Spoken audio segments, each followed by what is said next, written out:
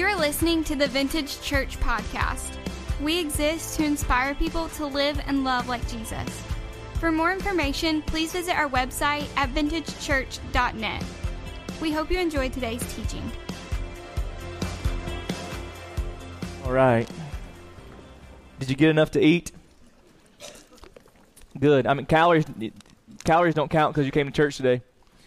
God forgives all those in the name of Jesus. Amen. Who went Black Friday shopping? Who went insane Thursday shopping? What is wrong with you people? I didn't go this year. I put my foot down and told my wife, I really don't want to go shopping. And she didn't make me, so we didn't go shopping. But grab your Bibles. Enough of all that. Grab your Bibles. Go to the book of Daniel. Old Testament book of Daniel. And while you're turning there, I just want to remind you of a couple things that are going on that are coming up. Number one, thank you for your generosity. Because of you guys, we estimate around 1,000 people were able to eat Thanksgiving. So that's awesome. So for those of you who donated meals and for those of you who were able to come out Tuesday night and help us with the delivery, if you're here and you help with the delivery, can you just let the church know how much of a blessing that probably was to you? It's awesome. I know the Tuesday before Thanksgiving is difficult. There's traveling and you're packing and all that kind of stuff. But I think we had, around 100 volunteers or so show up Tuesday night to help deliver. And it's just an awesome, awesome blessing. Next Sunday, we're going to have a lunch to support our missions team to Haiti. You probably saw the banner out front. If you didn't, stop by there and get more details on that. Because next Sunday, it's going to be actually across the campus over at the high school's campus. We're going to have a spaghetti type dinner or something for our Haiti team. And we need your help. We're taking a group of about 13 of us to Laganov, Haiti in late April 2017. We do a trip down there every other year. So if you're interested in that trip, maybe you can get on board when we go in a couple years. We'd love to take you. But be praying for that team. And if you will support that team, if you don't want to come and eat, we'll still take your money. Amen. So you can come and help us. It's about $2,000 a person to go on that trip, and they are responsible for raising their own funds. So just remember that. And one final thing before we dive into the sermon today. 2 weeks from today, we're going to have baptisms again. December the 11th, we're launching our Christmas series on that Sunday, and we're going to have baptisms. Baptism is an outward display of an inward work. It's how you go public with your faith in Jesus, and it's a special time. And we're trying to even ramp it up and make it an even more special event as a part of our church. So if you've never gone public with your faith in baptism and would like to do that, we always take random folks that day. We'll have everything you need here that day. We have towels and shorts and shirts and that kind of stuff if you decide that day. But if you want to plan in advance, that would be great. There's a form on our website that you can sign up so that we can just kind of prepared for you to come and be baptized that day, and you can invite friends and family to come watch you go public. But we encourage you just to take note of that. But today we're in part 3 of a series that we're calling Countercultural. And it's all based on this premise that culture's constantly shifting. Amen? Okay, I know it's Thanksgiving and y'all kind of hung over from turkey, but amen? All right. Culture's constantly shifting. And I know it maybe seems like more so than ever in the current climate that we live in, but the reality is it's always been like that, right? I mean, culture's always shifting and changing, but what do you do when culture shifts? That's kind of the question that we've been pondering over the last few weeks is when culture shifts, when it shifts against the grain of your faith, how are you going to handle that? When it seems like maybe the culture that you're living in, that you're trying to honor God in, you're trying to walk with Christ, you're trying to live by the principles of Scripture, but when culture shifts and kind of begin to go against the grain of what you feel like God calling you to do, how are you going to handle that? How are you going to respond to it? Because it's just going to happen, and it's always been happening. It's not new. It didn't start with this past election or this past 10 years, or from the very beginning of time. Culture's been moving and shifting, and people of faith, people who are trying to follow God's word, have to figure out how to do that in a culture that's not always conducive to that. It's just like, you know what, if you were on a diet on Thursday, trying to figure out how to do that and not eat too much was difficult, right? That's kind of the way we are sometimes. What we're going against the culture while we're trying to follow God, it can be tricky. And so to do this, we kind of been diving into the Word because, again, this is not the first time this happened. So we've been looking at this guy named Daniel and some of his friends who they were kind of uprooted from their little faith bubble, and they got plopped down into a culture that went completely against what they'd always known. They lived in the southern kingdom in Judah, and they had kind of grown up in this little bubble where everybody they'd already been associated with believed like they did, talked like they did, followed the same customs. Like it was a nice little bubble, like some of us who have lived in the South our whole lives in a lot of ways, right? You kind of grow up in this Christian bubble, and then you go off to college and you go crazy. You know what I mean? That's kind of the way it happens sometimes. But here they are, they're in this place, and then this kingdom called Babylon comes and takes over. And they take the brightest and most intelligent guys, and they take them out of the southern kingdom of Judah, and they put them in Babylon. And so now these guys find themselves in a totally different environment. And everything about that culture is going against the grain of their faith. And they're being tested one thing after another. But somehow they manage to stay true to God. And so we're trying to figure out, all right, what can we learn from their lives? What principles can we pick up on as we encounter culture and try to stay true to what God has called us to do as well? So we started in week 1, and we looked at, like, from the very beginning, some of the things that was happening to Daniel and his friends is the same things we experience now. Like the first thing is that the culture tried to give them a new label. And we talked about that first week is culture can give you a label, but only God can give you an identity. Amen? Like culture will slap a label on you, and it's really easy to get kind of buy into that label and find your identity and your self-worth in that label. Culture can give you a label, but only God can give you an identity. And when we get our identity rooted in who we are in Christ, that's step 1 to making sure when culture shifts, it doesn't take us with it. And then we talked about understanding our convictions. That, you know what, the world's saying a lot about a lot right now, right? And with social media and news outlets and all this kind of stuff, there's a lot of different opinions about different things that are happening around us. And we need to be rooted in what we believe Scripture to say. And when we're attacked with these things about these different issues and we get all these different perspectives, do we really know what God's Word says? When somebody is challenging you on what you believe about all these hot topic, push button kind of topics that are happening around our culture, how are you going to respond? And if you're not rooted in God's Word and understanding what it says, if you don't know it for yourself, and culture shifts, it's going to take you with it. And then last week we kind of kept on moving. We realized that Daniel and his friends, especially Shadrach, Meshach, and Abednego, they were continuing to fight these battles. And Nebuchadnezzar, the king of Babylon at that time, created this big idol. And he said, basically, when you hear all this fancy music play at this certain time of day, you're going to bow down, you're going to worship the idol. But these guys, they knew, you know what, we're not going to worship something less than. We're not going to worship something that's not worthy of our worship. We're not going to do it. And so old King Neb gets kind of upset and says, you're going to do it or we're going to throw you into the burning fire.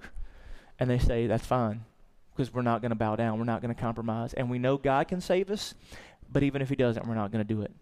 And they go into the fire, and somehow, some way, they look in, and there's not 3 figures they see in the fire. There's 4. And Nebuchadnezzar says, one of those guys looks like a son of the gods. And they pull him out of this hot, blazing furnace, and they don't even smell like Marlboro Reds. I mean, they're good to go. See, some of y'all are laughing because y'all know what that is. Their bodies didn't even smell like smoke. Now, their clothes was not singed. There was not a single fiber on their being that had been touched by the fire. And Nebuchadnezzar is just blown away. And we talked about last week, because God kind of flipped the script on kind of the direction we ended up going last Sunday, that, you know what, we feel like if I could see a miracle like that, then my faith wouldn't be shaken either. And that I could live in this culture knowing who God is if I could see a miracle like that. And I told you a really cool story about one of our own and what God has been doing in her life. And if you missed last Sunday, you'll regret it for the rest of your life. It was awesome. It was just cool, and there's no way to replicate kind of what God did, even over a podcast. But God, we were reminded that we don't know if God will, but we know God can. Amen? We don't know God will, but we know he can. And the fact that we know he can is enough to drive our faith forward and believe in who he is and what he wants to do in our lives. Well, I want to kind of pick up where we left off last week. Because if you remember the way that finished, Daniel chapter 3, go to chapter 3, verse 28. So Nebuchadnezzar has just watched these 3 guys who he threw into the fiery furnace go in and come out unscathed. And remember how he responded. Verse 28 says, Then Nebuchadnezzar said, Praise be to the God of Shadrach, Meshach, and Abednego, who has sent his angel and rescued his servants. They trusted him and defied the king's command and were willing to give up their lives rather than serve or worship any god except their own. Therefore, I decree that the people of any nation or language or say anything against the God of Shadrach, Meshach, and Abednego be cut into pieces and their houses be turned into piles of rubble, for no other God can save in this way. In other words, like Nebuchadnezzar was impressed. Like, I mean, you can't see something like that and not be impressed. He kind of had one of those God moments where God did something so spectacular in his midst that, like, it wrecked him a little bit. And maybe that last week was kind of like that for you. That maybe hearing Natalie's story and hearing kind of what God did in her body and all that kind of stuff, maybe that just kind of wrecked you. And now Nebuchadnezzar's kind of in that place where he's kind of a little bit on that spiritual high where, like, God just did something cool. You ever had one of those moments, if you've never had one of those kind of God encounter kind of moments where you know God showed up, God did something cool, and now you're like, God is awesome for like 5 minutes. Like, right, we have these spiritual highs. Like, we've had them at some point in our lives where God showed up in some kind of miraculous way, or we encountered him in a real way. We're like, God, you're so good. You're so great. We love you on Sunday. But then Monday morning comes, and I can't stand that woman I work with. She drives me crazy. And Starbucks has taken 5 minutes longer than my patience can handle. And you know, like, it just kind of starts. But we have that moment. And what we pick up right here is Nebuchadnezzar's kind of in that place where he's just seen this miraculous thing. And sometimes we don't really know how to respond to that stuff, right? And I'll be honest with you, even reflecting on last Sunday and this whole thing that we've experienced as a church, I'm kind of perplexed, even like, what do we do now? But Nebuchadnezzar's kind of having that moment where he's just seen something that he can't explain, that he really can't wrap his mind around, that he can't make sense of. And the only explanation is God. And so when you go into chapter 4, I want you to, let's look at what he writes. Go into chapter 4, verse 1. It says, King Nebuchadnezzar, to the nations and peoples of every language who live in all the earth, may you prosper greatly. Like, he's all happy. I hope y'all just do good. Like, I hope you have a great day. May you prosper greatly. It is my pleasure to tell you about the miraculous signs and wonders that the Most High God has performed for me. How great are his signs, how mighty his wonders. His kingdom is an eternal kingdom. His dominion endures for generation to generation. Like, old King Neb is on a spiritual high. Like, he's excited. Like, God's done something cool, and he's just excited that it's happened. And, you know, we've had those moments, but we all realize we don't get to live on the mountain, do we? Right? Okay, thank you. Like, we don't get to live on the mountain. Like, it's all like last Sunday you came, you heard a cool story, but then, like, your life went back to your life probably when you left here. And you got to figure out how are you going to wrap your mind around that, and how are you going to deal with that? And this is what he says in verse 4. I, Nebuchadnezzar, was at home in my palace, contented and prosperous. So Nebuchadnezzar's like, man, I was contented and prosperous. And I don't know who that is in the room. Like, does that describe your life? Like, I was at home, and now first of all, you're saying, like, dude, I don't live in no palace. I mean, I, Nebuchadnezzar, was at home in my palace, contented and prosperous. Like, sometimes we have those seasons. And maybe some of you, like, where things are good. You know, all the bills are paid. Like, you ain't got nothing extra, but at least ain't nobody calling you saying, I need money, right? Everything's paid, and your marriage is kind of going well, and things are good with your kids, and your job is going all right, and like, we have these seasons, but are you kind of like me? Even in those seasons, you're like, okay, when's it gonna fall apart? Come on. Everybody's like, yeah. It's like, it's gotten to the point, even in our culture, like, we don't know how to enjoy peace. We don't know how to handle moments of happiness. Like, we don't even know how to handle those moments. Like, we live in such a culture, like, we're just waiting for things to fall apart. And I don't know if it's just because that's kind of been our experience, but so many people, and people of faith, can I tell you, we don't have to live that way. But we kind of live with this doom and gloom, like, okay, I know it's good, but it ain't going to be always good. So I ain't even going to get happy. I ain't even going to smile. Because it's going to go bad tomorrow. That's kind of the way we feel. And look at what happens to Nebuchadnezzar. See, he's sitting there, he's chilling, he's good. Everything's fine. But then he says, I had a dream that made me afraid. As I was lying in my bed, the images and visions that passed through my mind terrified me. So, like, things are good. And he's coming off this spiritual high. He says, I'm in my palace, I'm contented. But he said, then I had this vision. I had this dream. And what I saw terrified me. And see, I think we've all had those moments, maybe not to the degree and to the level that Nebuchadnezzar has, but have you ever noticed, like, when things are good, nothing bad has to happen for it to feel like it's bad. We just have to think something bad could happen. And it starts to kind of unravel. But there was something at the heart of what's happening in Nebuchadnezzar that's going to start to reveal something about where he was spiritually and where he was in his life. that I think we're going to relate to a little bit more than we want to admit. Pick up verse 6. It says, so I commanded that all the wise men of Babylon be brought before me to interpret the dream for me. When the magicians, enchanters, astrologers, and diviners came, I told them the dream, but they could not interpret it for me. Now I just want to point out, do you look at, so he's doing well, things are good, and he has this dream that scares him to death. And notice where he runs. He doesn't go to Shadrach, Meshach, and Abednego. He doesn't run to their God. He goes back to his old ways. Right then, he goes back to these people that represent all the other false gods that he had put his faith in, that he had trusted in, that he had built idols to. And all of a sudden, when things are good, he's in one position, but when things go bad, instead of running to the one source, the one place that could give him peace and comfort, he tries everything else first. Why do we do that? You do it. Right? When things go bad, you do everything you can to not have to involve God at times. I can fix it. I can handle it. I can make enough money. I can work hard enough. Come on, somebody. Like so often, when things start to go sideways, our first option isn't to run to God. It's really to think, all right, I got this. And there's so many people in this room. You've been saying, I got this for so long. As you sit in this place today, you're exhausted because you ain't got this. You cannot fix it. That thing that's broken in your life, there's nothing you can do about it. And the problem is, you know that. And the easiest thing to do is run to the old habits. To find it in an addiction, or in a relationship, or in some other unhealthy habit that you think will somehow settle that unsettled feeling that you have in your heart.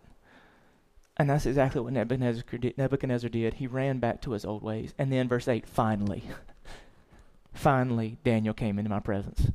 See, he had to go through all the other measures before he went back to Daniel, who he knew had a connection with the one true God. Finally, Daniel came into my presence, and I told him the dream. He's called Belteshazzar, after the name of my God, and the spirit of the holy gods is in him. Verse 10, these are the visions I saw while lying in bed. I looked, and there before me stood a tree in the middle of the land. Its height was enormous. The tree grew large and strong, and its top touched the sky. It was visible to the ends of the earth. Its leaves were beautiful, its fruit abundant, and on it was food for all. Under it, the wild animals found shelter, and the birds lived in its branches. From it, every creature was fed. Verse 13, in the visions I saw while lying in bed, I looked, and there before me was a holy one, a messenger coming down from heaven. He called in a loud voice, cut down the tree and trim off its branches, strip off its leaves and scatter its fruit. Let the animals flee from under it and the birds from its branches. But let the stump and its roots, bound with iron and bronze, remain in the ground, in the grass of the field. Let him be drenched with the dew of heaven, and let him live with the animals among the plants of the earth. Let his mind be changed from that of a man, and let him be given the mind of an animal till 7 times pass away. See, that would freak y'all out too. Verse 17. The decision is announced by messengers. The Holy One declares the verdict so that the living may know that the Most High is sovereign over all kingdoms on earth and gives them to anyone he wishes and sets over them the lowliest of people. This is the dream that I, Nebuchadnezzar, had. Now, Belteshazzar, Daniel, tell me what it means, for none of the wise men in my kingdom can interpret it for me, but you can, because the spirit of the holy gods is in you. He says, dude, I've just had this really weird dream that has wrecked me. It's just messed me up. He said, I have seen this big tree, and it's enormous, and it's visible from everywhere, and it touches the sky, and it bears all this awesome fruit, and it's just this big, beautiful, powerful thing. But then all of a sudden, it's cut down to just a stump, and then the stump is just held where it can't grow and produce anything, and the guy kind of over it in charge it, he's going insane, he's going crazy, and I really need to know what this means. And so Daniel comes to him. And verse 24 says, this is the interpretation, your majesty, and this is the decree of the Most High has issued against my lord the king. You will be driven away from people and will live with the wild animals, and you will eat grass like the ox and be drenched with the dew of heaven. 7 times will pass away before you. 7 times will pass by for you will until you acknowledge that the Most High is sovereign over all kingdoms on earth and gives them to anyone he wishes. The command to leave the stump of the tree with its roots means that your kingdom will be restored to you when you acknowledge that heaven rules. Therefore, your majesty, be pleased to accept my advice. Renounce your sins by doing what is right, and your wickedness by being kind to the oppressed. It may be that then your prosperity will continue. So he says, here's what your dream means. Everything that you've built, everything that you've just spent a lifetime acquiring, and by this time Nebuchadnezzar had built one of the most impressive, powerful kingdoms that the earth had ever seen.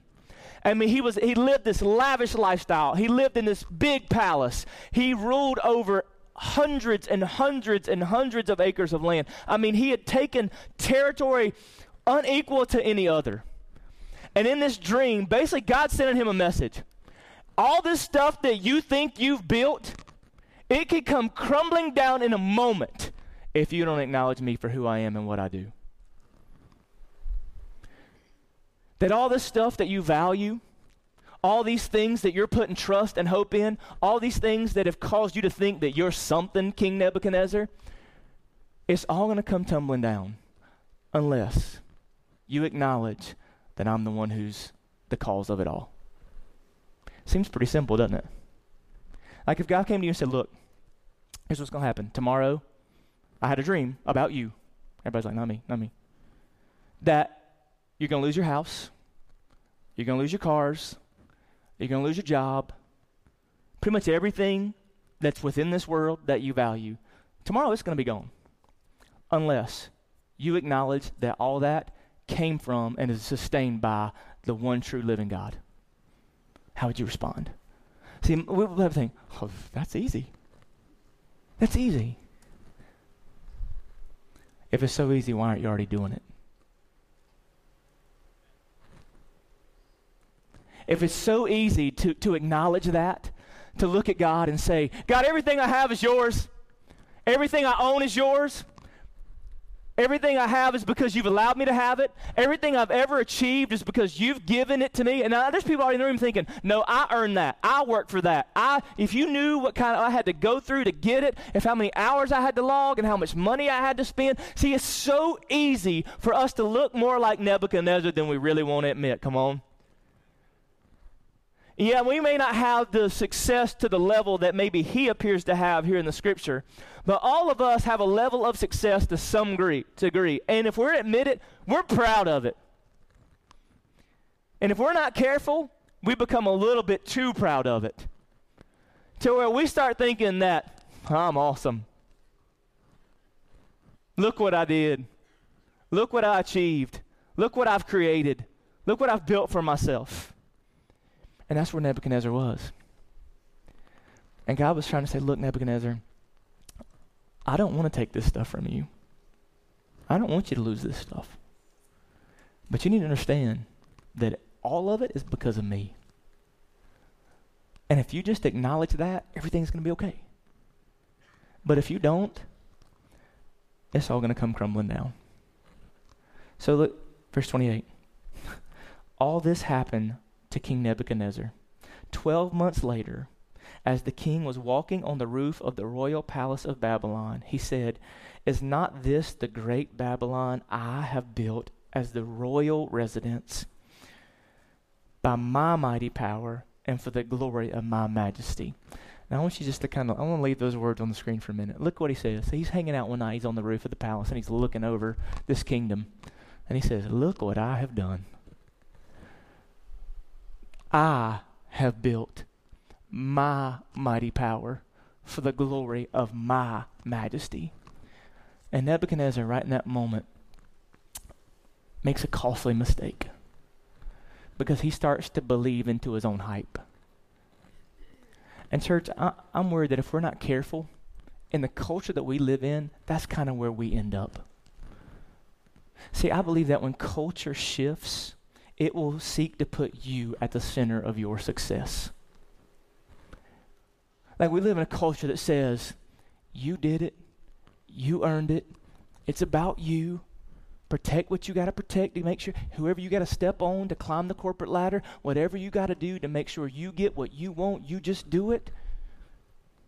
And can we even say that it's even led to a bit of an entitlement mentality? Everybody gets a trophy. All you got to do is show up because you're that great. And before we know it, the one thing that has the potential to unravel us and really disconnect us from God begins to grow, and that's pride. Pride. Can I make a really bold statement? At the root of everything dumb I've ever done has been pride.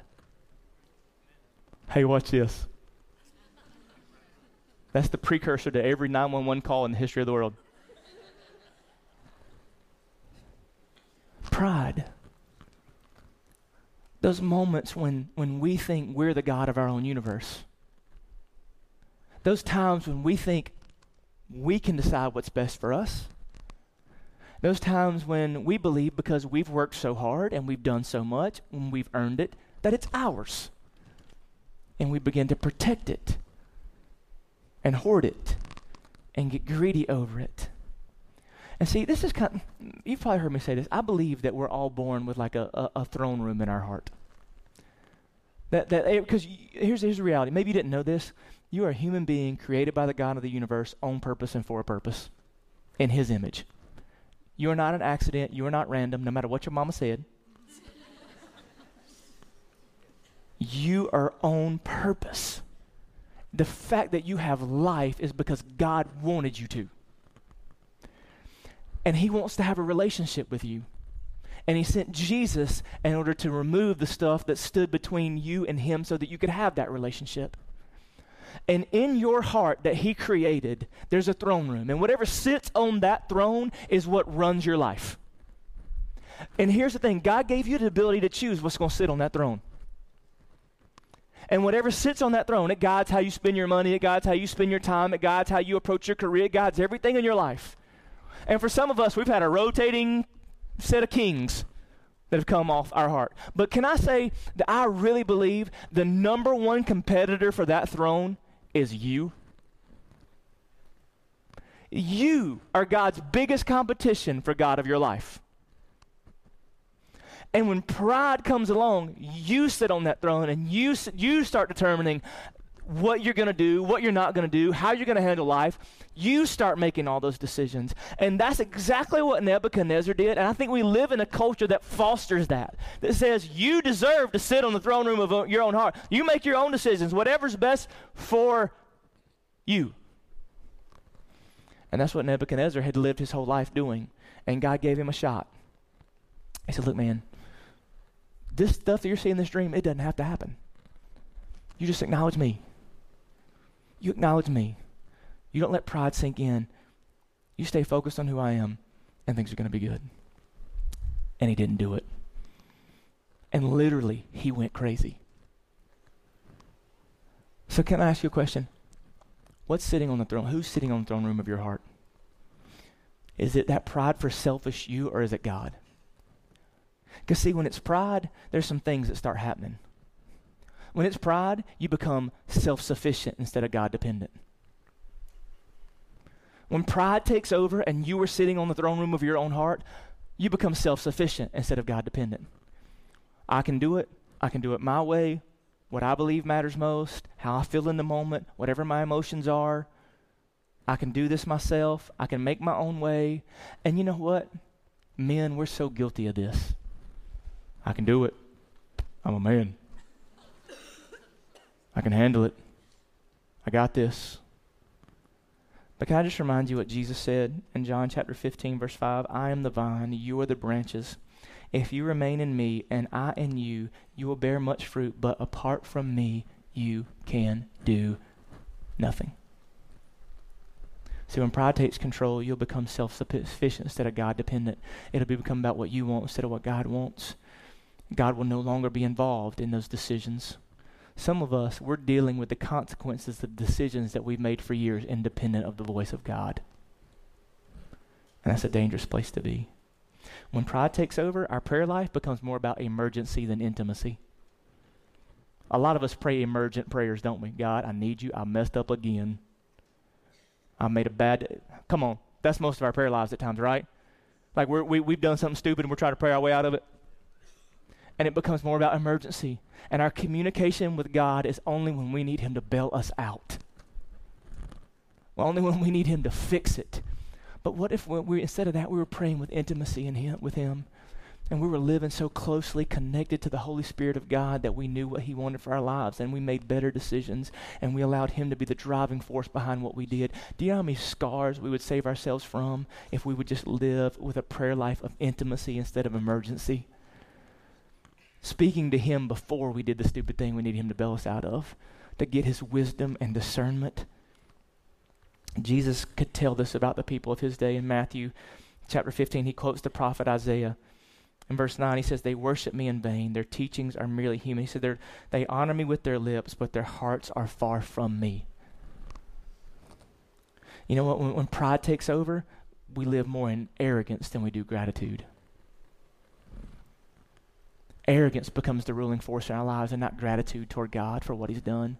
We believe we've done it. We believe we've achieved it. The only place for arrogance, for pride to end up is in being arrogant over who we are and our gifts and our talents. And I know we're coming out of Thanksgiving week, and everybody's grateful during Thanksgiving. You've been on Facebook. Day 1, I'm thankful for my car. Day 2, I'm thankful for sunshine. And like by day 24, you're like, I'm thankful just to be alive. I got nothing. But what if we live with a constant gratitude, acknowledging, you know what? The reality is everything you have is because he's allowed it. Everything you have is because he's given it to you. Proverbs 11:2. When pride comes, then comes disgrace, but with humility comes wisdom. See, when pride takes over, it becomes more about ownership than stewardship. I earned it. I own it. It's mine. I can do with it whatever I want to. I need to protect it. Instead of, it's his. He allowed me to have it. He gave it to me. He can take it away. He can do with it whatever he wants. And we start to act like we're owners of all this stuff in our lives instead of just stewards of it. But we got to be reminded again that everything you have is because he allowed you to have it. James chapter 1, verse 17. Every good and perfect gift is from above, coming down from the Father of the heavenly lights, who does not change like shifting shadows. When pride takes over, you will consume instead of contribute. You will just suck the life out of everything around you and drain it instead of being a contributor and making a difference in the world. See, I think God has put you on this planet so that when you leave it, it's better because you were here. That's just kind of become a cool prayer that God's been just asking me to pray is, God, may their life be better because I was in it. What if you prayed that? May their life be better because I was in it. May because they knew me and because I had a relationship, may they be better because I was in it. May I have contributed something so great to their life. Their life is better because I was in it. See, Nebuchadnezzar had an opportunity before he lost it all to acknowledge God, to swallow his pride, to give him glory and credit, and he refused to do it. I don't want to see us make the same mistake. I know you're awesome. I know you've created a lot of things. I know you work hard. I know you've given blood, sweat, and tears to get where you are in this life. I know that everything that you have has probably been by a struggle, and you've had to earn every penny. And don't make the mistake. See, we think that pride can only exist in prosperity, but I've seen just as much pride exist in poverty as I have in prosperity. So who's on the throne room of your heart today? Is it you? And are you existing and operating from a perspective of pride? The good news is you have a chance to make a decision in this room today. Here's a cool thing about Nebuchadnezzar's story. Yeah, he made a bad decision and he lost everything, but because he would eventually make some decisions and turn around, he was restored. Because God's got a second chances, amen. But will you just ponder that question with me for just a little while this morning? Just bow your heads and close your eyes. You have a throne room in your heart. Every one of us does. Who resides on it right now? Is it God? Is he the driving force behind your life? Or somewhere along the way did you take control? And maybe in prideful arrogance decided you could do it better than he could. Today you get a chance to reverse that decision. For you to step away from that throne and give God the rightful seat in your life. Aren't you ready to do that?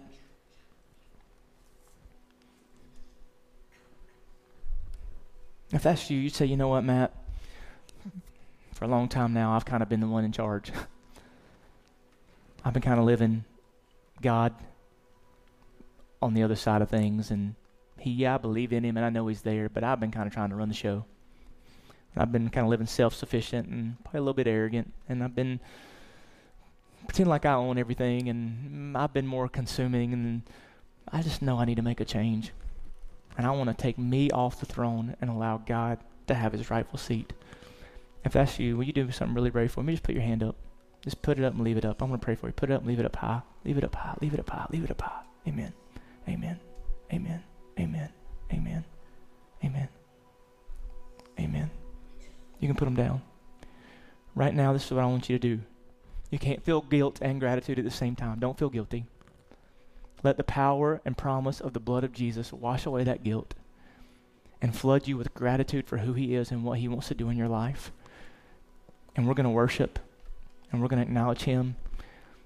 And I just want to go ahead and tell you, anytime during this next song as we worship, as we sing, if you feel led to come and kneel at this altar, just symbolically kneeling before his throne, I'm going to invite you to do that. But I'm going to invite you to go ahead, if you would stand with me, and I'm going to pray for us, and we're going to worship this morning and let God to continue to work in our lives. Father, we give you this space, we give you this room, we give you this time. Continue to work in our lives. God, for every hand that went up, I pray that you would just speak truth and power and grace over everyone. God, I pray that you would take away guilt and shame. And I pray that, God, they would have the courage just to allow you to have your rightful seat in the throne room of their hearts this day as we worship you and we give you everything we have. We surrender to you today in Jesus' name. Amen. Thanks for listening to the Vintage Church podcast. For more information, please visit our website at vintagechurch.net.